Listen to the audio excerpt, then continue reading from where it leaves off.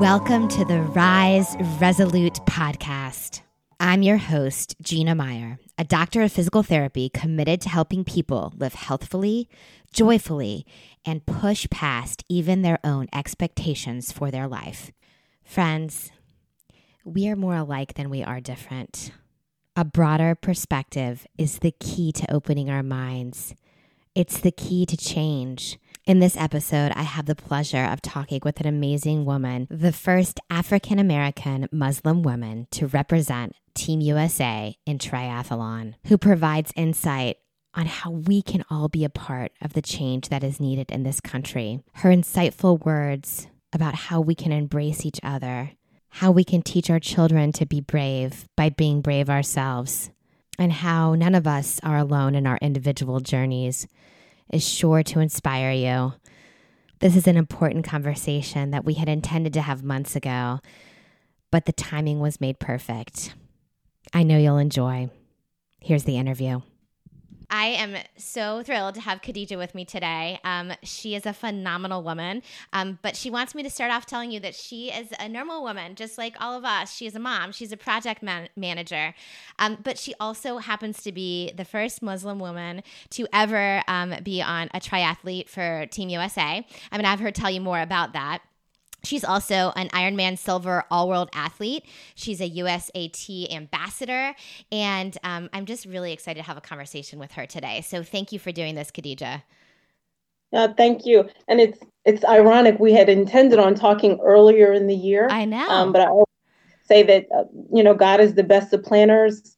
We both got busy, and I think this is probably a more impactful and better time to talk. So I absolutely agree. About it. You're right. It's funny how God works. And I'm glad that we are having the chance to have this conversation now, because I agree it's a powerful time to be doing it. So, well, great. Can we start off by, will you give the viewers and the listeners just a little more background, Khadija, on you and sort of your career as a triathlete and an athlete, and also a little bit about you as a mom and, project manager and everything else that you do? Take it away. So I started triathlon in 2012. I did it as part of an initiative for a sorority that I belong to, Gamma Gamma Chi Sorority Incorporated. It is an Islamic-based sorority.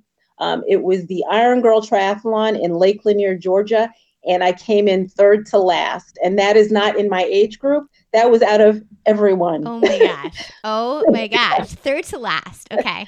Yeah, this is amazing. But I had a ball. Okay. And I think within a week, I had registered for 2 other races. And that was all she wrote. I was in love with the sport. I was in love with the people that I was meeting. I was traveling around Georgia racing, and I met a man his name is Alonga Thandaway. And he said, you're a pretty good swimmer, and I see how you ride that bike. If you got some training, you could, do something with this. And he's the one that got me started racing, all around the country. And then I saw somebody in a Team USA kit, and I was like, well, wow, they have their name on their rear end, on their kit. How did they do that? Yeah. And literally, it was that simple of it. It wasn't this grandiose thought of being on Team USA. I just thought it was cool that they had their name on their kit, and decided that was something that I wanted to do. So I think that is so amazing, that the start, like the humble beginning, and then so fast forward then. So how did you end up making Team USA? I'm sure it was a ton of crazy hard training and a lot of perseverance, and then take us to that point in time. Yeah, it was. I really started training a lot harder then. I was a good swimmer, but I focused primarily on my cycling and my running. Even though I ran track in college, running was my weakness. I was a middle distance runner. I ran the 800. Okay. So I had to learn not to run like a middle distance runner, running slow. And actually, the first time that I tried to make the team, I didn't make it. I had a bad swim. I biked too hard, and I literally passed out halfway through the run. Wow. And it was extremely disappointing, but I actually think it was the best thing that ever happened to me as far as being a triathlete, because it made me reevaluate myself as an athlete, my nutrition, everything. And then the following year, I went back and I made the team, and I appreciated it so much more. I was more prepared, and it it was just more impactful for me. And I think it helps me to help other people more because it didn't come easy. That's It took right. me 3 years at the time I decided I wanted to try to make the team to actually making the team, and there was a failure in there, and I'm grateful for it. Yeah, I think that's so powerful, and I think you're so right. When we experience failure, whether we like it or not, we grow, we learn, we gain strength and wisdom. I think it's so phenomenal. So, tell us a little bit more what it's like to be a Muslim woman, right? And a triathlete as well. Yeah. Um, that actually, I mean, there's two aspects. Of course, I'm African American Hmm. and I'm Muslim. I think I've had more overt issues related to the fact that I'm Muslim, especially when it comes to non-wetsuit races. I race fully covered. I've had to get a waiver for the kits that I wear. And when I first made the US team, the kit that was made for me had to literally be sent in, inspected, and then sent back to me to prove that I wasn't getting an unfair advantage over any other athlete. And it's just the swim portion. And it's so funny. The smallest portion of the race creates so much controversy. I've even had instances where um, I've received a waiver from USAT, and the officials at the race have tried to pull me out of the water. A guy who I consider one of my closest friends. I hope he considers me one of his closest friends. That's how I met him. Um, and we were just talking about it a couple of days ago. The officials were literally coming to stop me from starting the race, and he and two other athletes just conveniently got in the way. The horn went off, and I dove in the water. Wow, wow, that's And incredible. yeah, And so you had so the waiver, but they were still going to pull you. yeah. And the funny It's thing is, I crazy. had it in my hand when the race started. I swam with the waiver in my cap. Oh my gosh, crazy. It's And I look at it now and I laugh. But the stress of that day it was overwhelming. It was Yeah, really overwhelming. yeah, absolutely. Well, I know we were talking before we started taping and before we came on Instagram today about what a pivotal moment it is in our country right now, and all the things that we're facing. And I agree. I feel like God had the timing right, and He wanted to delay our talking until it was perfect timing. So, I would love to get some of your feedback on your own journey through these last few weeks and in general, being an African American woman in America. And then we can talk a little bit more about some specifics after that. So, do you want to share a little bit about your own journey, Khadija? Um, yeah, wow. I know it's heavy. It's a lot. Yeah, and I'm quoting one of my Facebook friends, and I have to go back and remember her name because this is the second time that I'm quoting her. We're all in the same storm, but we're definitely not on the same ship. Hmm. Um, Hmm. I just from a physical perspective, right now, I'm extremely fortunate. I have a career that allows me to work from home. I was able to quickly pull all of my children out of school and homeschool them. I've homeschooled before, so it wasn't the same type of overwhelming pressure that I know that a lot of parents are feeling right now. Um, Everything that I need to train, including an area to swim, I have at my house. So as an athlete, other than lack of motivation because of stress, sometimes I've been able to continue my training. But between biological and adopted, I have 6 sons. Wow. Um, I worry about their safety every day. Um,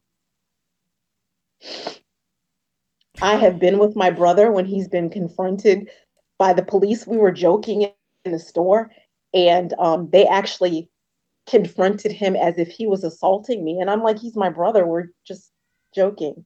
Yeah. I've been pulled over by the police for a supposedly broken tail light, and had a gun pulled on me.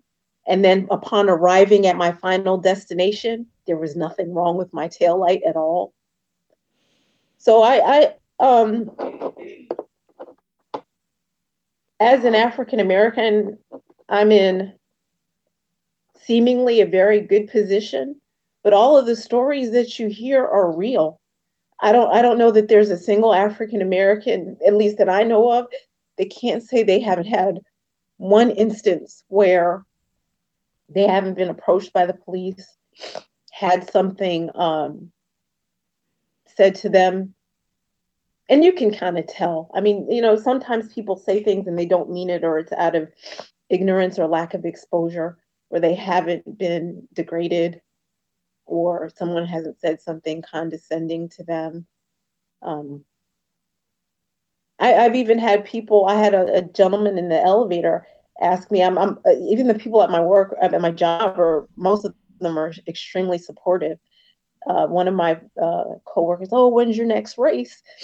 And I, said, oh, well, I'll be leaving for Denmark in a couple of weeks for Worlds, blah, blah, blah, blah. And one guy on the elevator says, oh, you swim? And you could tell it wasn't like, oh, you're a swimmer. It was like, you swim. Right. And I don't know whether it was because I was Muslim or because I was Black or because I'm short. I don't know. But it's hurtful. And the one thing that I am happy about and I'm proud about, as I see people and I hear people talking, this isn't an event.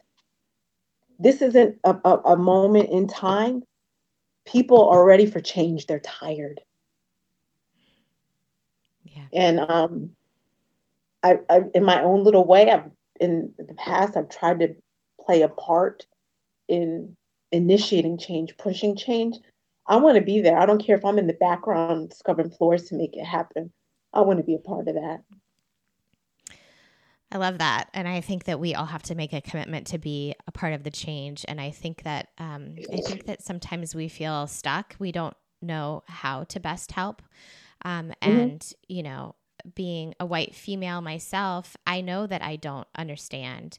I don't, and I can't, but I want to, and I want to fight for change also. And so that's why this is a powerful moment to tell people how they can actually not just say the words, but take action. So let's talk about that. Even you're saying as a white female. What's that? You're saying as a white female, but the thing is, even as a Black woman, I can't understand. I can't 100% all of the struggles that a Black male goes through. That's right. That's a totally different. All you can do is what you can do, and you have to do it in earnest from your heart. Yeah, it's true. Thank you for saying that. It's true. So let's talk about, I know part of your platform, Khadijah, has always been, connecting all human beings, and that we're more alike truly than we are different. Yes. Let's talk a little bit about some simple ways that people can become a part of the change and the movement towards justice and love and a different world. If you want to put some ideas out there. So one of the things I'd like to share is that my first World Championship experience, there was a young lady, and she's probably going to kick me for saying her name. Her name is Kathy Bowman. She was sponsored by the same people that I was sponsored by at the time, Tri Sports. She had been to several World Championships. She came and picked me up. She drove me around the route. Her daughter was with her. She just truly just embraced me as anybody else, as you would expect. Right. Mm-hmm. And we sat and talked, and she talked about her daughters and her job, and the thing that I realized in spending time with her is that she had the same hopes and dreams for her children that I had for mine. She enjoyed racing the way I enjoyed racing, because it was the one thing that she did for herself. And I think at that moment, it was when I realized that sharing who I was as a person and helping other people realize that just because I wear hijab, just because my skin may not be the same color as yours, we have to recognize that we are all more the same than different. Just like Kathy, she has a regular job, but she's a bang-up triathlete. She has 2 daughters who she worked diligently to get them through college, and One is, travel to Australia to live.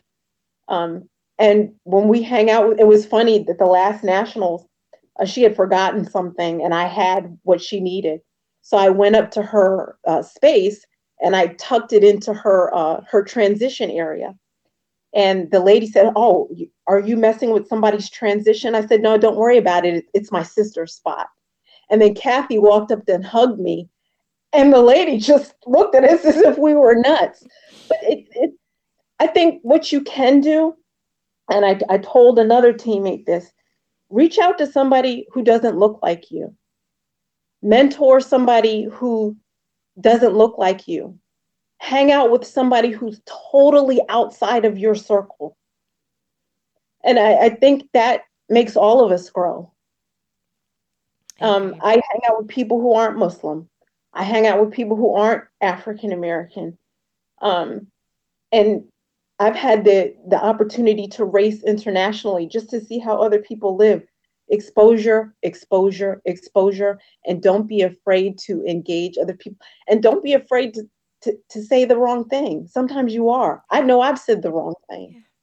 Yeah, this is such great advice. I think that people do get afraid, and the thing is, you have to break out of that fear and push yourself a little bit outside of your normal comfort zone. Yes. And really take that leap of faith to go outside yourself and from a place of love. I think that you're exactly right. Let's talk a little bit about being moms, and I know that your journey is different than mine, but let's give some thoughts on the behaviors we can model for our children, and how we can help them also follow that path of realizing that there are so many different perspectives in this world outside of our own. I think that's hard as kids, I think, for them to understand. But speak to that a little bit. Speak to your journey as a mother and the way that you model these things for your boys. I teach them to be cautious, but to not be afraid.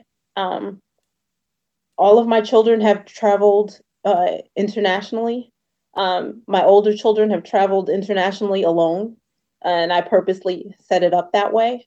Because I wanted them to be able to not be afraid, to be resourceful, to know when they need to reach out, to understand that sometimes you have to trust in the unseen. We all have to lead by example. Our kids are watching us. That's so right. And sometimes you say, "Oh, well, that's a bad kid," or "that kid's done something." I think if you follow that kid home, you'll see they're learning from their parents, and you have to kind of embrace them and let them see something different. Even my daughters. I have one daughter who traveled. She traveled to Germany by herself for her studies. She's an artist, and she called me one weekend. She said, "Oh, Mom, I'm going to Tunisia for a couple of days. I'll let you know when I get back." I was like, "Whoa, wait a minute! You can't do that." She's like, "Well, that's what you do." So it's just teach them. If you want them to be brave yourself. If you want them to embrace others yourself. And I think it's important. And I think it's important to be a lifelong learner, not even just formal education, but learning a different language, learning different foods, learning different places. Yeah. And it encourages your children to do the same. Yeah, absolutely. And I like what you said earlier too about, don't be afraid. And sometimes you say the wrong thing. And I think that if we can just free ourselves from being paralyzed by that fear that we're going to say the wrong thing, and just have the dialogue and show the kids sometimes we make mistakes too. And we say we're sorry and we try again, Yeah. But we try. We don't just, we're not silent, and we're willing to push ourselves a little. I know. I love that too. We had someone just comment, if you want your children to be brave yourself. That was so powerful, Khadija. I love that. And the young lady who made that comment, she is brave. I know her personally. She is brave. Yeah. And she is she's she's a member of the Aquabike Team USA team. But one of the things I am super, super happy about is this year there were a record number of African Americans at the National Multi-Sport Festival, and a record number of African Americans qualified for the team. The first year that I made it, there were three African Americans who qualified for the team, two who competed, one young lady in the aquathlon and myself in long course. And this year, I believe there was at least one African American at every distance, from the sprint all the way up to the long course. And it just, so awesome. I always try to, I try to pitch myself as the strong one, but I literally cried. It meant so much to me.